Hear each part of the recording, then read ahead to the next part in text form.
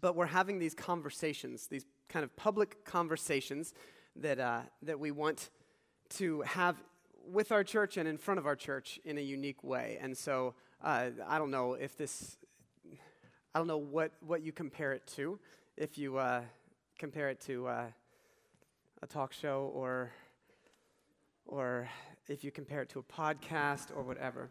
But in the midst of it, also what you're going to see, so what this is unscripted reflecting on scriptures together that we think are really relevant for the life of our church, specifically as it regards to, we're calling this rules of engagement, Christ-like interaction during complicated times, okay? And so in the midst of that, you'll also see Bethany behind me here, helping us make sense of everything that's being said and maybe bring some things to the forefront. So she's just going to be doodling and taking notes in her own kind of artistic way. And that also, for some of you kids, if you got a whiteboard, or anyone else that may have picked up a little mini whiteboard, how fabulously LifePath is that? You can take notes on that, and the rest of you, just enter into this conversation with us. And we'll talk more about what the actual conversation is going to be about. But Dwayne, you're going to start with a story for us before we get into the scripture. Yeah, because I think this sort of helps set the stage. So, man, renovation projects are challenging, aren't they? So some of you who've been to my house know that we have a screened-in porch on the back of our house.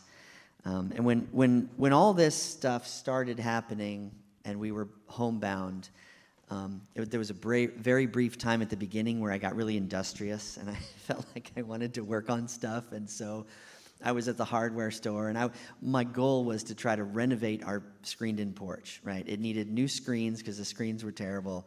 And what we decided to do was the lower half all the way around. We sort of walled that in. We wanted to wall that in. Anyway, long story short, if you know me, this probably isn't a surprise, but I never actually finished the project. So we got new screens, but we didn't quite do the finishing work. I didn't ever quite get it painted. We got kind of an outside wall up around, but didn't finish the inside. There's still enough cracks that bugs and dirt gets in. And I think the Bible talks about that, about starting a project and laying a foundation without thinking about what it's going to take to finish it. Yeah. Oh, snap. Maybe there's a story Jesus tells about that, but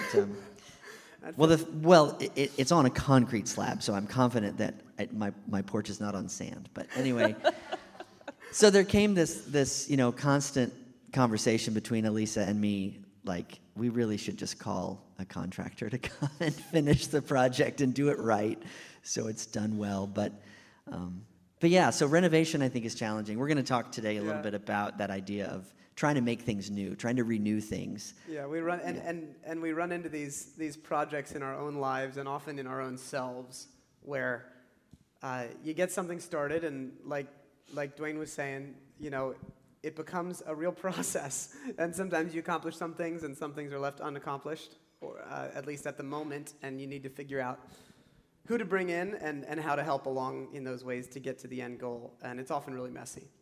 And I think the moral of the story is it takes community. So, I'm inviting you guys all over with your tools to come and help me finish my porch.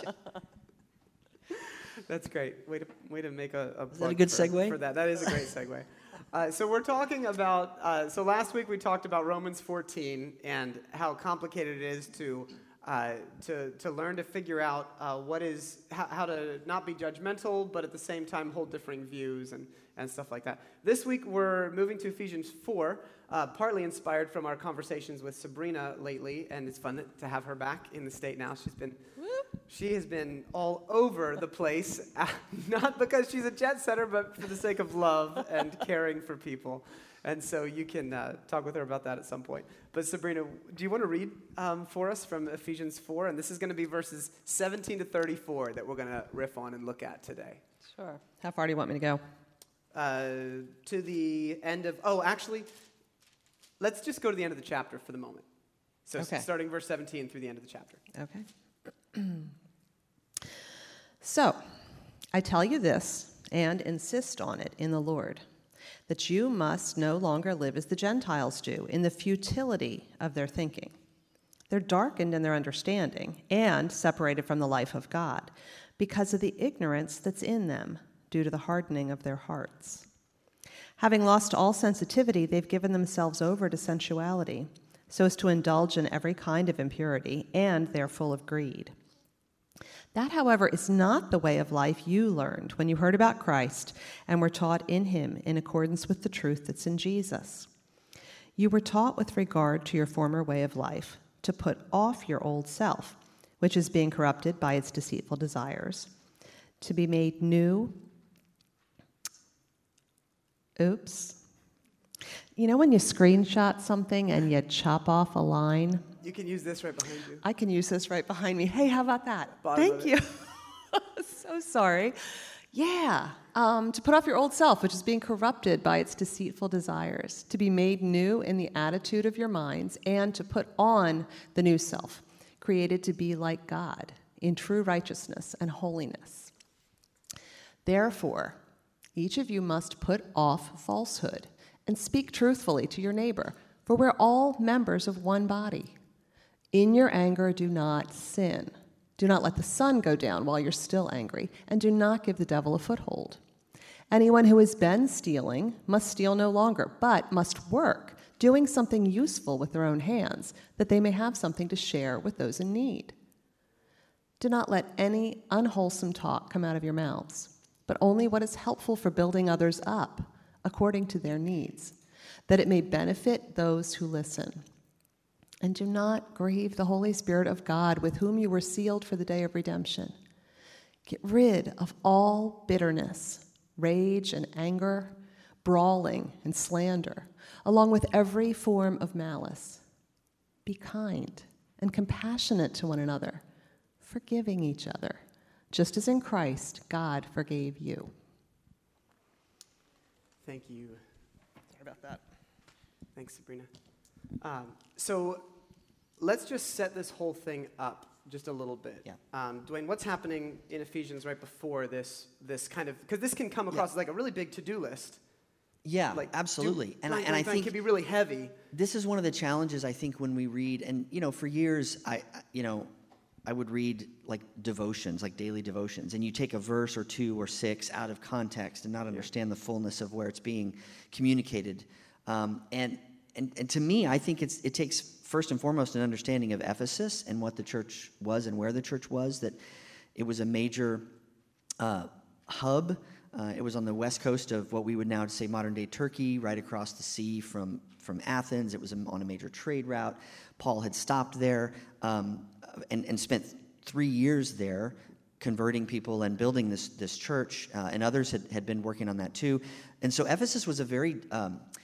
it was the place where the temple of Artemis was there in Ephesus, and that was a huge place of worship in the Roman religion. And so, and actually, this is the place, if you guys remember, where in Acts it tells us that Paul was in Ephesus, and he actually caused a riot because all of the craftsmen, all the guilds people who made this stuff for the temples, they were losing work and losing money. So there was a huge population of Gentiles there. And Paul had been there, and then Gentiles just meaning Gentiles meaning people. non-Jewish people, right? But then they converted, they became Christians, and Paul at this point writing this letter from prison after he had been there, and then later on he's in Rome in prison, and he's writing back to this church. And the first 3 chapters, and this is the important setup here. The first 3 chapters is all about, listen, gang. We are all one. Whether you were a Jew or were a Gentile, now there is only one. Where there used to be 2 groups of people, now there's 1 group of people. You're in. The grace of Jesus has covered all of it. And there's a few verses that kind of jump out at me. In 1:7, he says, in him, in Jesus, we have our redemption and forgiveness of sins. In 2:5, he says we have been made alive with and Christ. Remember, the whole point is the we is we, like yeah. all of like the Jewish people, the Gentile people who have such different cultures, such different cultures, such and different then understandings. One final thing that I think is important to set this up. This is the place where we find the verse that so many of us know so well, that it is not by works you've been saved, but it's by grace. It's not by your effort that you have been involved in this community and brought into this community. It's just by the grace of God. But God has set out these works, these good works in advance for us to do. And so that's kind of the setup. So we get to this to-do list. It's not about do this to earn your salvation. There's a big punctuation in the middle of 1, 2, and 3. Chapters 1 through and 3 ends, and then you get a therefore statement. Therefore, because you're part of this family, because you're part of this community, therefore, there's a new way that we can think about living. Yeah, so this old and new theme is really relevant. So let's talk about the old thing, and then as we transition to talk about what it means to experience the new self, I want to hear, specifically, I want to hear from Sabrina, because this passage has been really influential in her life these past couple of weeks, really. But I want both of you to hop in here. So let's just talk about this old thing, because the whole passage kind of starts with this need for brutal honesty about how there are ways that kind of bounce around in us that just don't match up to Jesus sometimes, and I find it interesting that the two words that Paul uses, at least in the NIV translation, and it's pretty helpful and accurate. The two words that he uses are in terms of the old way of thinking. In verse 17, he says, in the futility of their thinking, futility meaning like pointless. Yes, thanks, Sabrina. So there's a way of thinking when you're living this way that's kind of pointless. It doesn't actually get you anywhere. And then later, he talks about in verse 22, the desires are deceitful. So I found those two words really interesting about the old self, that there's sometimes that we get into ways of thinking and ways of living that don't actually accomplish anything, but yet they deceive us. They promise to accomplish something. So how do some of these old ways, I want to hear, how do they accomplish? How do they deceive us into thinking that there's something of value? What do you guys think? And I'm talking about things. Okay. I'm talking about things like not being able to having lost all sensitivity, not being able to have a sense of good and bad, sensuality, which is not just about what we adults might think. It's about any like self-indulgence just for the sake of feeling great, Yeah. What are these things? How do they deceive us? Well, I mean, one of the things that I've thought about a lot is an in and out idea.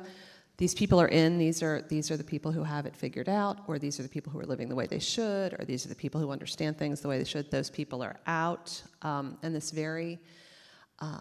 these are the ones I accept and love. Those ones over there, I'm going to put a nice clear path around them. I think it really leads us to a separation. And since the whole letter is speaking so much to unity and to the oneness, that there's not a place for that. And there's kind of a club mentality, Like once we're Christians, even there can be this very club mindset. The people who are in the club and the people who are still out of the club, they're allowed to visit the club, and if they want to become members, maybe they could do that. But they're different, and it's very subtle, and it's very easy to get sucked into that. And it's interesting to notice that when you bring that out, that there's a whole sense of unity that's being talked about in this passage and in this book. We want to take this and make it highly, highly individualistic. But we can think about the types of greed and the types of impurity where we just ignore the people around us to get what we can, or to put people outside. We can take what's ours. We find out that in terms of greed and stuff, in Corinthians, they have this issue where when they would come together to share a meal in Christ, all of the rich people would get there earlier and eat all the food, greedily eat all the food. And then the ones who had to work longer days and didn't have that lifestyle in Corinth got there later and there was nothing left for them. And he's like, you're being greedy there. So there's all sorts of things. We shouldn't just think about kind of the money issues. And there's a reason that we're sort of going with our continued theme of rules of engagement, right? Because this is about connecting with one another, like community in this crazy time. And again, in a manner of context, if you look back into chapter 4, right before this passage in chapter 4, is when he says, as a prisoner for the Lord then, because he's in jail, I urge you to live a life worthy of the calling you've received. Be completely humble and gentle. Be patient, bearing with one another in love. Make every effort to keep the unity. And he starts chapter 4 with this. Keep the unity of the Spirit through the bond of peace. There's one body, one Spirit, one hope, one Lord, one faith, one baptism, one God, the Father of all.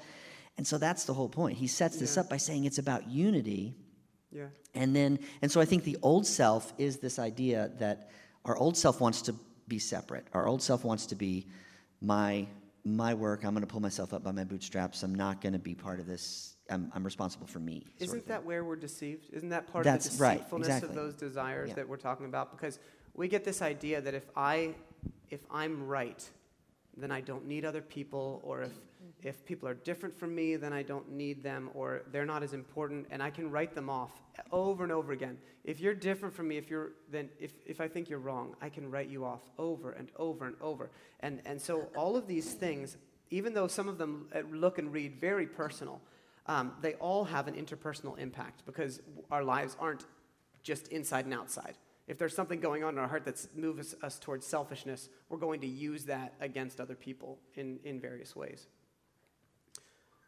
So there's this whole idea that this old self leads us to ways of thinking that are futile, like this is going to make me happy. I have the right to do this blank because I'm correct or superior. We never say these things, but these are the sorts of things. God doesn't care about this part of my life, so I've got freedom, or I can rationalize it because I'm stressed out. They deserved it, whether it's what I do to somebody else, anything like that. And it happens over and over and over again when we live kind of in this way that, we're deceived that kind of how the rest of the world lives is the good life, and we've missed out on what the good life actually is supposed to be, which is where Paul is trying to remind the church, look at what the good life is. Be really careful. You can fall into these habits, but you've been called to do something different, and that is to put off the old self and to put on what he calls the new self. And so I want to say one thing about the putting off is that, so this is verse 23, or actually verse 22. To put off your old self is the same word to imprison. So when John gets thrown in prison, John the Baptist, during the Gospels, he's put off into prison. So it's the same word of like some things in your life, you actually have to work hard to actually lock them up because they are not helpful for you. And it takes effort.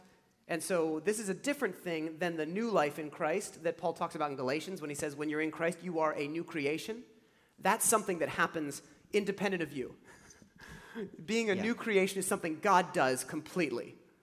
But then there's this old self and new self that is very much our own partnership with God that's like wrestling and difficult sometimes. I'm drawn to the word taught in that scenario. Yeah. Like he says, you were taught to put off the old self, to put on the new self, which says to me as an educator, man, there's hope in that. Like this is something we're learning. This is something actively that we're continuing to learn to do. It's not, because I always used to struggle with that passage actually that you just mentioned. Like you're a new creation in Christ. I'm like, well, I still feel like the same old crappy you don't me. feel new, You know? Right. Yeah, But sometimes. this gives me hope, and to say, I can actually put some effort in here and learn better ways to be new, learn better ways to complete the work of the screened-in porch, right, that I started, and to get better at life and to get better at unity. So that's hopeful to me.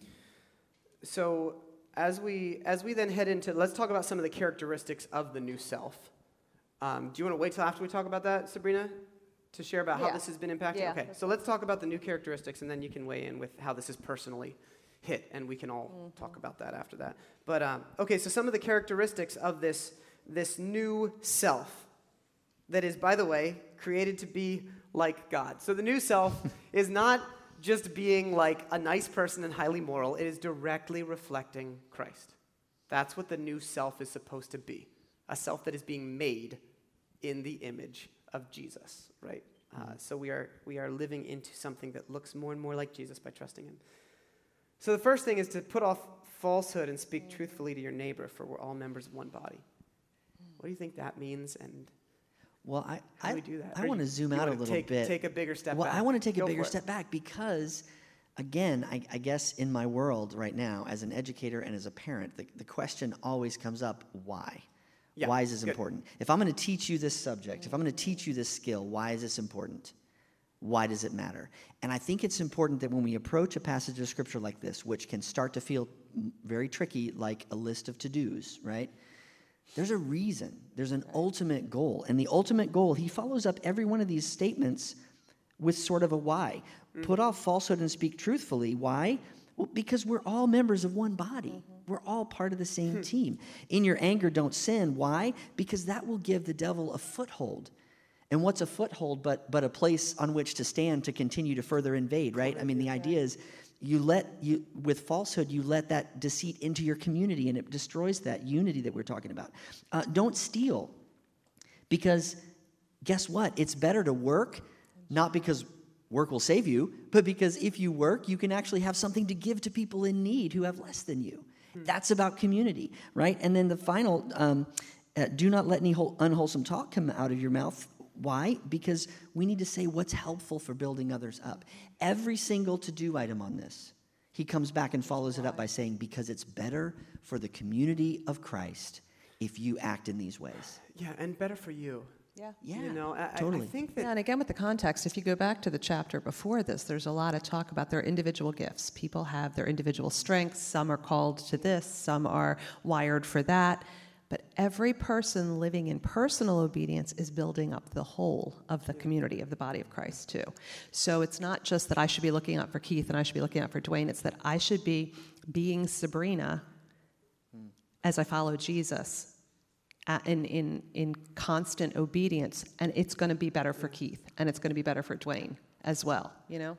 I think sometimes we get into trouble with the deny. If you've grown up in the church, there's a lot of language on like denying yourself and taking up your cross. And there's a lot of value to that attitude, except if you're actually being made into a new self, then the new self will actually desire the things of God. It's not always, like I think sometimes when we make out the Christian life to be one of such sacrifice, we make it sound like we're giving up the good life to follow Jesus. And that is not the truth. And the truth is that when we bear with one another, right? Yeah. When we choose to speak honestly, which So much better. it is better for us all because we are being founded in love.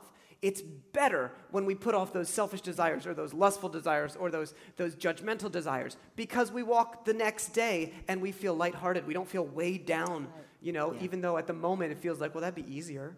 I love indulging in whatever I want to feel. For a quick plug for the Emotionally Healthy Spirituality course, if you guys are participating in that, you know that's one of the things, that's one of the signs of unhealthy spirituality. Emotionally unhealthy spirituality is the idea of acting like you're giving up the good life, like dying to the wrong things. And I mean, it's that whole unhealthy idea of like, oh, I'm being so good that I'm doing this. That's not it. You're missing out on the fullness. You're missing out on the. Yeah. So, and when we embrace that, it really does change the idea of the Christian life being such a heavy burden, and instead we're being invited into something so beautiful. Yeah. It's not always easy, but it's so beautiful. It's like climbing, I don't know, I use my metaphors because they're relevant to me, but, when I'm hiking or backpacking, and it's hard with my kids, but we get to this beautiful area that we could not have accessed otherwise.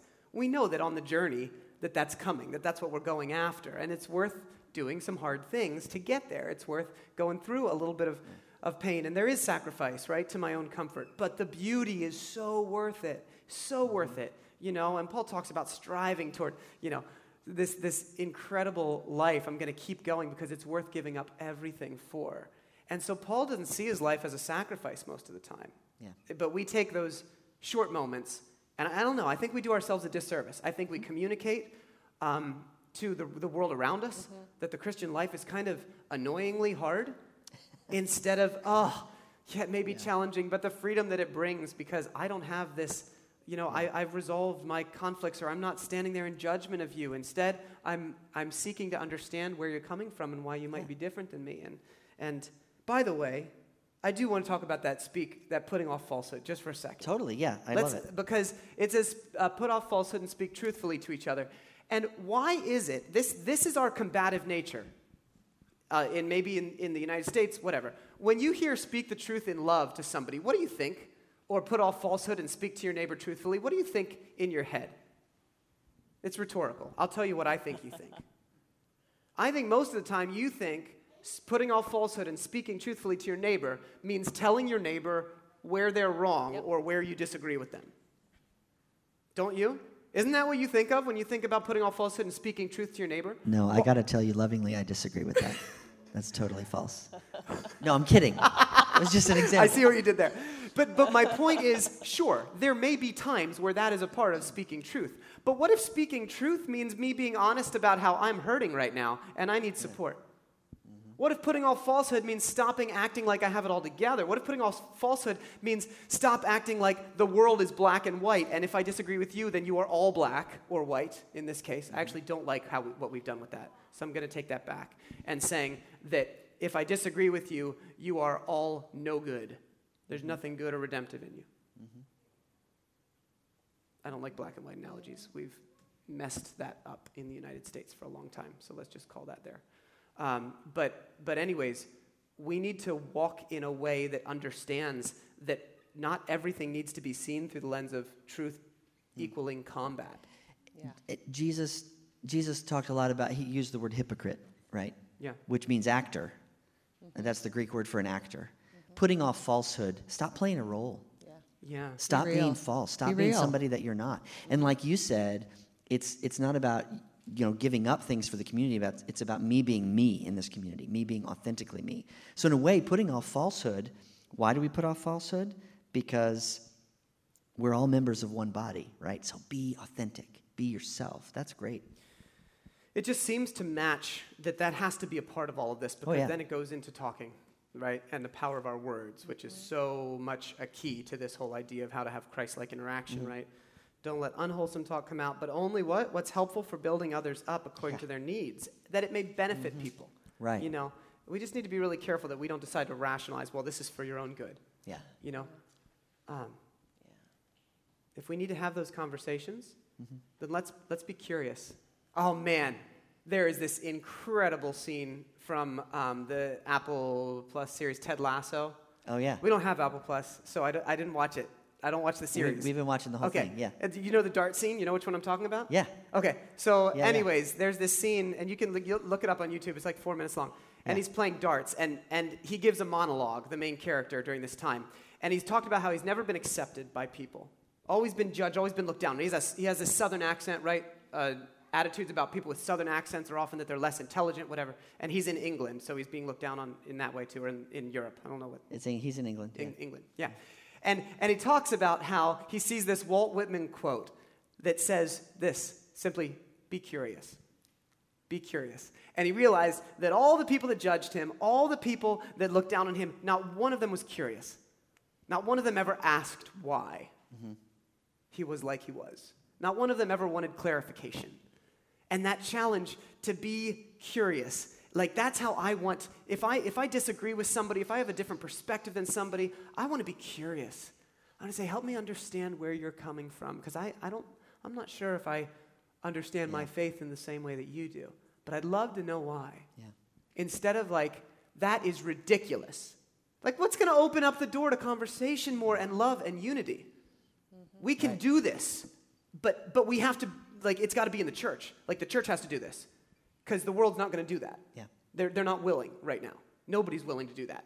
Unless you've been, there may be exceptions for people who don't know that they've been shaped by the character of God, that I might call common grace they've received. But by and large, most people, if you've not been changed by Jesus, you're not going to have the capacity to be that humble in your interactions. But it will lead to such goodness to building up the body, to unwholesome talk being banned from us, meaning not what's helpful to build up others. And there's just so much opportunity there if we say, Jesus, help me, right? I'm going to pray for those who wrong me. I'm going to lift up and try to bless those who might be set against. And let's call it out and risk being really volatile here for a second. I feel like right now in our current political climate, whether you're talking about politicians or policy, whether you're talking about masks, whatever it is, none of us are asking the curiosity questions. Right. None of us are saying, I wonder why they feel that way. I wonder why they believe what they believe about that issue. I wonder why they feel so strongly about saying those things on Facebook. Like, asking the curiosity questions helps us get to the humanity of it and understand that everybody is coming from a place of pain and brokenness and struggle and trying to renovate their own life the same way we're trying to renovate our lives, right? Yeah. So in a key to rules of engagement, those curiosity questions are really important. I wonder what is at the heart of this thing that I'm seeing on the outside. that to me, immediately that flips me into empathy, and it flips me into, wow, there's something deeper going on here. Yeah. And then I can engage and pray for that person. I can love that person in a real way. So to me, I think that's But huge. you can't ask the question until you recognize you don't automatically know the answer. Right. And so if we hear something and we automatically know why they're behaving that way, why they're talking that way, without ever asking why, And there's no hope. In my body, if I'm walking and my ankle turns or whatever, my balance is off for a minute, I stop and ask, what is wrong with my ankle? Why do I feel so weird? Like, that didn't feel right? We all do that. If you wake up and your throat is scratchy, you think, why is my throat scratchy? Is it allergies or is it COVID? It's like, ask yourself, because it's your body. If something behaves in a way that you don't expect it to, if you go to pick something up and you don't have grip in your hand, you think, that's weird. What's up with that? It's because it belongs to you. It's your body. If we really believed that we were one body, that we were called to be one, then when That's something good. behaves in a way that we don't expect it to, we would go, that's what's up with that? That wasn't what I But there's a humility there, and there's a recognition of connectedness. Yeah. So for you under 30 crowd, let me put this in a different way, because you may not get this, but as I approach Did he just 50, call me You're old? pointing at me. He called me old. Did you hear that? Because, like with your running and your exercising Far from under and all 30 that these days. stuff. So okay, under 40 crowd, All right. yeah, I know. I wake up every morning now, as the closer I get to 50, and there's a new pain in my body. I'm like, what is that? Some Where of you did that doing the come body from? scan were completely distracted know, the I'm entire like, time. You're like, okay. oh my gosh. I got to see a doctor about that. 17. Yeah. So I identify with that because I feel lots of parts of my body that I need to ask curiosity questions about. And when Sabrina, what you were saying, when we decide that we know the answer, where do we usually get the answer from about why you are feeling that way? It's not from you. It's probably from someone who's telling me what you think. And when I say you, I mean a massively large characterization of whatever you are. So I probably read an article somewhere that said all the people like you feel this way because of that. Yeah. And so, okay, my job's done. I have figured you out. Yeah. And I am no more like Christ, and we are no more unified. And I can be as dismissive as I want of you without ever having that conversation. It's not how we're called to be. This is brutal, but if you want to really get down to it with what Paul says, he says that's grieving the Holy Spirit. The verse he uses, or the statement he used in verse 30. Don't grieve the Holy Spirit, so get rid of your bitterness and your rage and your anger and your brawling and your slander, along with every form of malice. So he's saying anything that's in your heart, by the way, like that last sentence is intended to, by the way, anything I may have missed, let's just say it's all on the table. Anything that darkens you, and that verse earlier of darkening, verse, they're darkened in their understanding, verse 18, the word is, they're made blind, Yeah. So it's this idea, we're blinded by these things. Anything that blinds us to the humanity of another, to the brotherhood and sisterhood that we've been given, needs to be carefully locked up. Yeah. So that we can, and you're still going to disagree, Yes. And this isn't all political. Like, we're just living in a world where Right. everything now is moving in this direction of us, them. So it's not just who you're voting for, But I think it's really important to understand that what we have right now when we are talking about that, and maybe we can move on from that in just our last couple minutes, but, the person that you might be drawn to vote for, I have my own strong opinions about what I think is best for our country right now. But the people that would feel differently, they're not the same as the people that are in charge. And often we do that. We say, well, you are the same as blank. And we need to have the hard conversations and the compassionate conversations to realize that it's unhelpful what we do when we decide that we're going to let somebody else determine what you feel and how you feel. Yeah. And kind of like we talked about last week, there is this sense of, you're not your job is not to judge others, right? And in verse 2 and 3, which is not up on the board here, but the idea is, Paul says, be completely humble and gentle, be patient, bearing with one another in love, right? And that's the point, and it bookends with what you were just talking about, right? Be kind and compassionate to one another, forgiving each other, just as God forgave you. This whole thing is just dripping with love one another.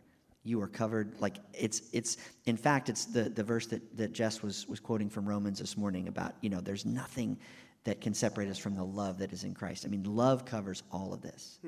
And if the whole thing is not grounded in love, then we're going to get into the divisiveness. We're going to get into the judgment. We're going to get into all the things that he says not to do here. Yeah.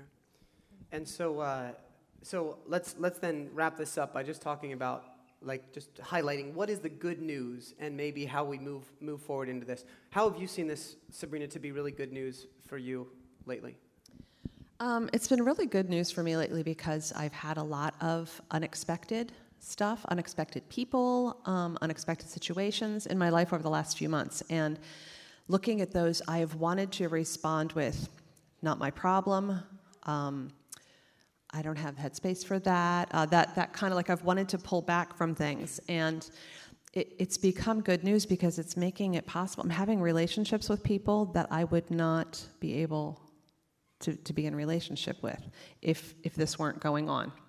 If I wasn't asking why, if I wasn't seeing the unity and the body there. And you know what? When you let somebody in and you have a relationship with somebody that is initially appears to be inconvenient, you get amazing blessing in your own life. That sounds selfish. It's not. It's the good kind of, this is for me. I have been enlarged so much in the last couple of months by relationships with a couple of people that I did not expect to be giving big space in my life right now. Yeah, I'm seeing good news in this. The metaphor that came into my mind is a sports metaphor, and forgive me for all my sports metaphors, but I always use sports metaphors in classes, and all my cute, nerdy music students are like, we have no idea what you're talking about. But I was imagining this idea of a team, a sports team, that normally you would have to work really hard, condition your body, you would have to try out for this team, and you would only get on the team if you proved you were worth being on the team. But this is a team where you have been invited, regardless of any talent or ability or athletic, anything, no tryout, you've been invited to be on this team, and that part is done. You're on the team. You're on the team. So wouldn't you, in that situation, wouldn't you want to work as hard as you could out of gratitude to be on that team, and because of the fact that the better you get and the better your team gets, the more you win and the more you succeed, and that's just better? That to me is what this is about. Paul says you're on the team. We're all covered by Christ. So don't you just want to live this way? Don't you want to just imitate Christ so we can live a life that is full, that is meaningful, that is full of joy and full of all the things we were talking about earlier? So to me, that's the good news. The good news is it's done. This is not a checklist we have to worry about failure. It's we're on the team. And now we're just called to live a different way, a new way, because it's better for everybody. Yeah. And I think that leads right into those final verses, which actually was pointed out. We were talking, and I think you pointed out, Dwayne, right before. But our headings and our chapter things, those were added hundreds of years later into the Bible. And so often a chapter heading will be put right in the middle of a statement that was being written. Like if you're writing a paragraph to a friend, and then you read it later, and they've divided it and organized it into two sections. You're like, yeah, that wasn't the start of a new thought. That was just the same thought. That's often what happens, unfortunately, in the Scriptures. So the last couple of verses right there in chapter 5 are the crescendo of the first this verses section. of chapter 5. The first verse of chapter 5. The first verses of 5 are the crescendo last verses to of this. Yeah. So be kind and compassionate, just as in Christ God forgave you. Follow God's example, therefore, as dearly loved children, not in order to be dearly loved children. Mm-hmm. That's the good news. Follow God's example, because you're his kids. You've got his DNA now. Mm-hmm. So live in that and walk in the way of love, just as Christ gave up himself, loved us and gave himself up for us as a fragrant offering and sacrifice of God. Sacrifice to God. So walk in the way of love as God's children. The pressure's off. You're God's kids. There's a family resemblance there. Yeah. But live into who you are, too. So choose to walk in that way because you're capable of it. I think that's fascinating because Keith and I discovered last week as we're both reading back and forth, both out of the New International Version, that there's actually two versions. We knew this, but we didn't realize we had different ones. He's got a more updated NIV. I've got the older NIV. And the verse that I'm used to the 5:1 saying what it says in my NIV, which is be imitators of God. Oh, yeah. Therefore. And yours says what? Follow God's example. Follow God's example. And I think that's what a fascinating change in the idea of like, I don't know why imitators always sort of seemed fake and it seemed like not myself and it seemed like, maybe harder to attain, but follow God's example. Yeah, I can follow somebody's example. That's cool. I like that. So we want to just encourage you this week. This is a very organic approach that we're just deciding, and for some of you it might be really hard, and that's okay. You get the other 49 Sundays or 50 Sundays of the year that's more organized and structured and linear. But to just take a moment and rest in who you are in God, but understand that as we walk forward, that identity should cause us to take on these new characteristics over and over again. And that involves some work, but there's such joy as a part of it. And it's always going to affect your relationships with each other. But you are capable of that because you're not doing that alone. Christ's Spirit is in us, making us new, helping restore. And we didn't even talk about that word a lot, but the whole idea of being made new is where we get the word renovate from. Yeah. And so it's not just this like magic. It's hard work to renovate the house. And Jesus joins us in that work.